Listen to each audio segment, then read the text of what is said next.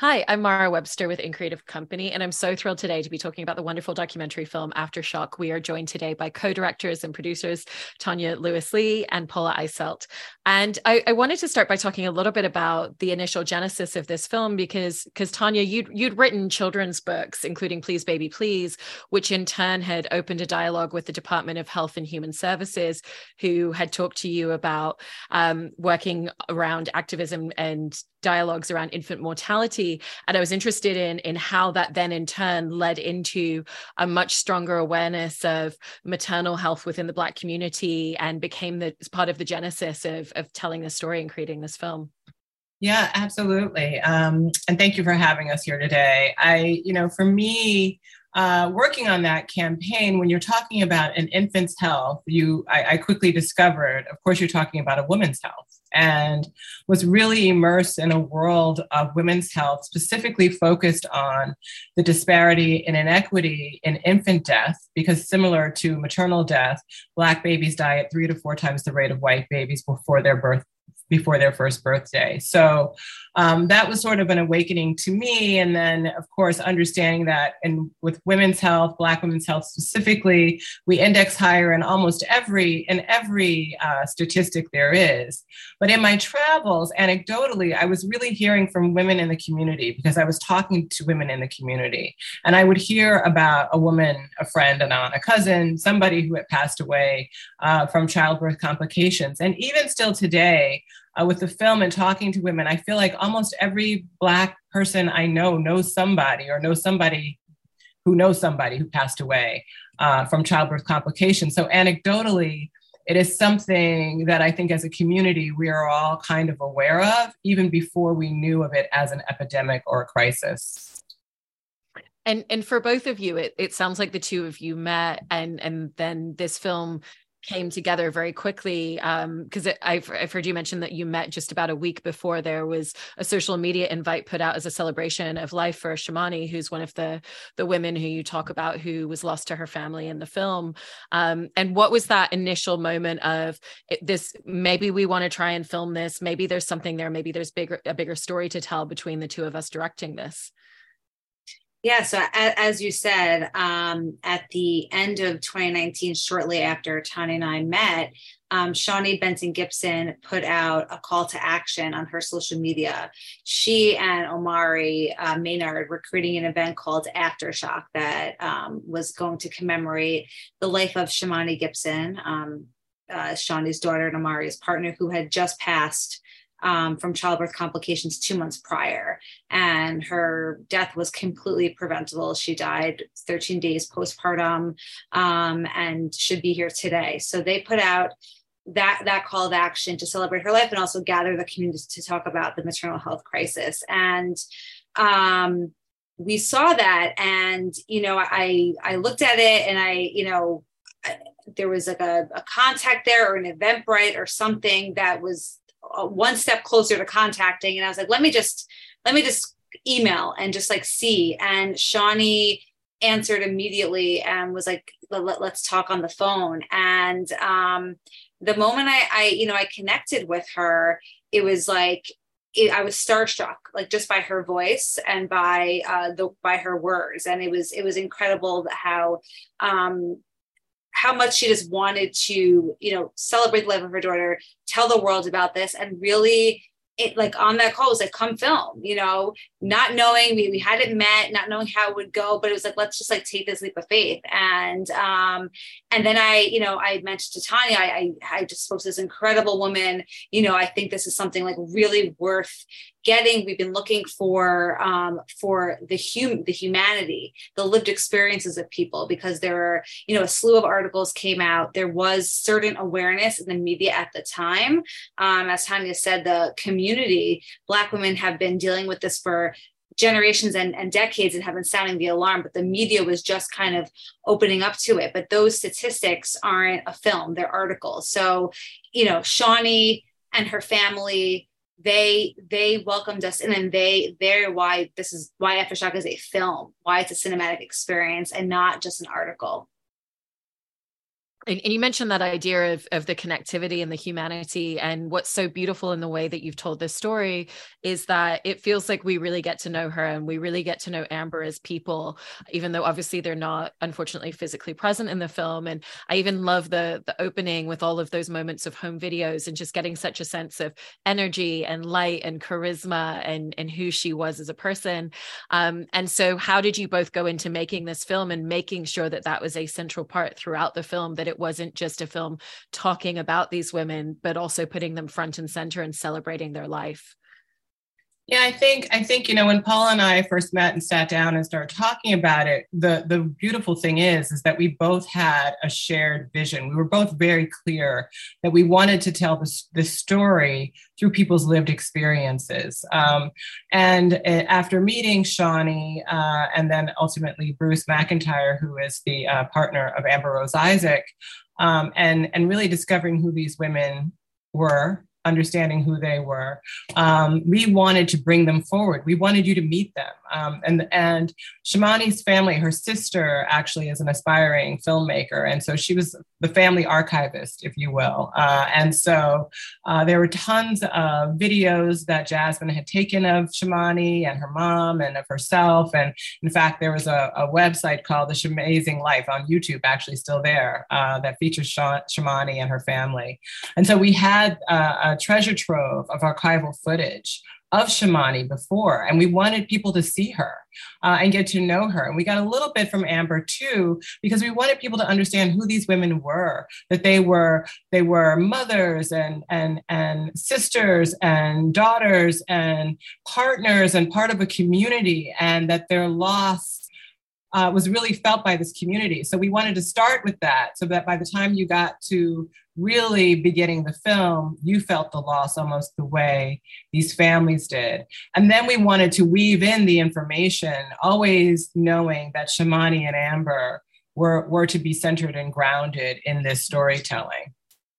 And you've both touched there upon the idea of information and statistics. And, even though this is an incredibly personal and heartfelt film, that also highlights what you're talking about through the personal element. And so how did you go about finding medical professionals that you wanted to talk to, figuring out what are the statistics that are really going to hit home in relation to the stories that we're telling on screen? And where do elements like having visual statistics on screen that are talking about the rising numbers of cesarean sections and how that influences mortality going to be a central part of the film as well? Yeah. So, as we're saying, the stories of Shamony and Amber are the hearts and the souls and the backbone of this film. So their personal stories, what happened to them, set the foundation of what we wanted to explore. And of course, they overlap because both these women were healthy women in their 20s that should not have died, that had very preventable causes of death. And so that's the overlap. They were both ignored and not seen and heard. In terms of like the actual statistics and the information, we did a ton of research. So we both had our own experiences and knew our own facts, but we had a researcher who was really pulling all the different aspects of this crisis. And then we kind of decided, we had to choose which ones to include. And it was really guided by the stories of Shamony and Amber. And similarly with our experts, with Dr. Neil Shah, who he himself is a whistleblower of sorts and has been talking about the high C-section rate for a long time and had been in conversation with Bruce shortly after Amber died, and was in this birth justice movement as a male OBGYN who was speaking out. So he had a very particular and special role to play, being, who he was and how he identifies his voice. What was one in the movement that stood out, especially as a Harvard doctor. So he was able to provide those facts and kind of, we felt, talk to the people in power that would hear it from him. So it was important to include a voice like that. Not that we needed to, but we felt it would give the film a bigger picture for the medical providers. And then there's Helena Grant, who's a midwife, a historian, an orator. So she's amazing. And she gives us the history of how we got here, because you can't tell the story of the US maternal mortality crisis without knowing what led to this. This isn't something that happened overnight. This has been in play since the time of slavery in this country. And Helena really crystallizes that for us and puts it in context. She's also in Brooklyn, and Brooklyn is the center of the film in many ways. So it was important that her voice was there, and we felt having, the doctor and then our midwife, who we really wanted to uplift, were the two people that would give us that information. And obviously with any documentary, there's always footage that you're filming that for whatever reason just doesn't quite fit into the final version of the film. And I think I've heard you both mention that one of those pieces was filming with some student midwives, and that it was a really powerful conversation, but just didn't quite land in the final version. And so what were some moments that you ended up filming? And what's the way in which, even if something doesn't make it into the final version of the film, that it still influences the overall voice and trajectory of the story you're telling? Because every conversation is continuing to inform you and evolve the story as filmmakers as you're going along. Yeah, well, you mentioned the student midwives. We also filmed with Helena Grant with some of her peers or some of her mentors as well. So we had sort of the wise grand midwives, and then we had the student midwives. And I will say, to your point, all of those conversations, I mean, Helena on her own could really be a film almost on her own. But I will say those conversations with the midwives, while we weren't able to include them, really did inform a lot of what we were trying to do with the film. Specifically, I think for both me and Paula, certainly I can speak for myself, I certainly knew of midwives, but getting to know Helena, getting to know the grand midwives and the student midwives, I just had a whole new sense of appreciation and respect for who they are and what role they really should be playing. I didn't know that the United States was the only industrialized country that didn't have midwives integrated into healthcare. And so when you get that piece of information and you look at our statistics and how our outcomes are so much worse off without midwives, and then you begin to hear the conversations with these women, what they're up against, what they're fighting for, it just opens it up completely. I don't know that going into the film, we were even thinking about midwives as such an important solution to this crisis. So the midwives were very, very, those conversations, even though we don't see them in the film, really informed quite a lot. And one of the scenes in the film that really resonated was watching footage and watching moments of a woman giving birth at a birthing center, because it's so different to the way that we usually ever see childbirth portrayed on screen, whether it's films and television or even documentary. There was kind of a slowness and a calmness, and even just seeing her walking outside when she needed to go outside and get some air, and just the gentleness of that was really striking. And so I was interested in how that came about, and also just the experience and the intimacy of filmmakers of being in the room for a moment like that, and the way that it really connects you to your subject in a completely different manner. Yeah, as you said, we wanted to reclaim, what birthing is on screen.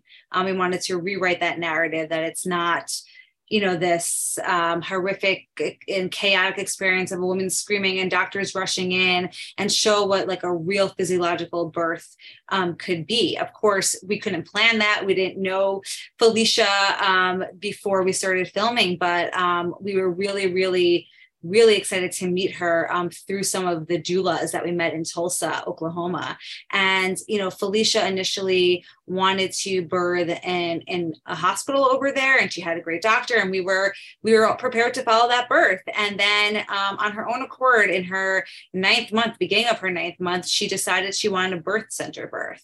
And so we, our cameras went along with her decision, and we were able to capture this really, really beautiful birth. I think, from the start of making this film, we always wanted to include, and we're hoping to include, a story of a woman who is presently pregnant. And of course, again, none of this can be planned, but it was really thrilling that we were able to show the promise, because Felicia is what every woman deserves, if they, no matter what kind of birth they want, whether it's birth center or it is a C-section or it's in the hospital, it should be a birth that is dignified and surrounded by people you love and you want there, and it should be empowering. And so it was amazing to be able to showcase that, because our film is really about choice and empowerment. It's not, of course, it's about the crisis, but it's about what we can do and what women, especially Black women, deserve. So Felicia was really, really crucial to our story. And the last thing I'll say was that Tonya and I actually weren't in the room when she gave birth. We had a doula videographer, Taryn Starkley, who lives in Tulsa, Oklahoma, and she was literally on call, because that's, you have to be on call. This is a real situation. So we all got the call that, Felicia was in labor, and Taryn went there and was able to film this gorgeous birth for us. So we were really grateful to Taryn for that footage. I think that's such a great point as well that you're bringing up about different types of births and the fact that it is such a choice. And even just hearing that initially that was going to be an entirely different birthing plan than it ended up being in the film, because one of the things the film does so successfully is it's completely non-judgmental. And it's really that conversation about every woman needs to have the healthcare plan and the birthing plan that is right for them as an individual. And so how did that mantra and that approach to making the film inform a lot of the choices that you were making as filmmakers, and even going into post-production in the way that you wanted to edit this film together? Well, I think it's clear, first of all, that when a woman is able to choose her environment, the people around her that are supporting her, her birthing outcome will be better, right? And so I think for us that's sort of what we came to understand as we were making the film. In terms of making the choices that we did along those lines, I think to your point, we were trying not to be judgmental, not saying, we were very clear and careful, even with the midwives, as wonderful as they are and as important as we think they are. We were being very careful not to suggest that everyone should have a midwife, that midwives are the answer, the end all be all, because they may not be for someone. And you've got to also find the right midwife, just like you have to find the right healthcare provider.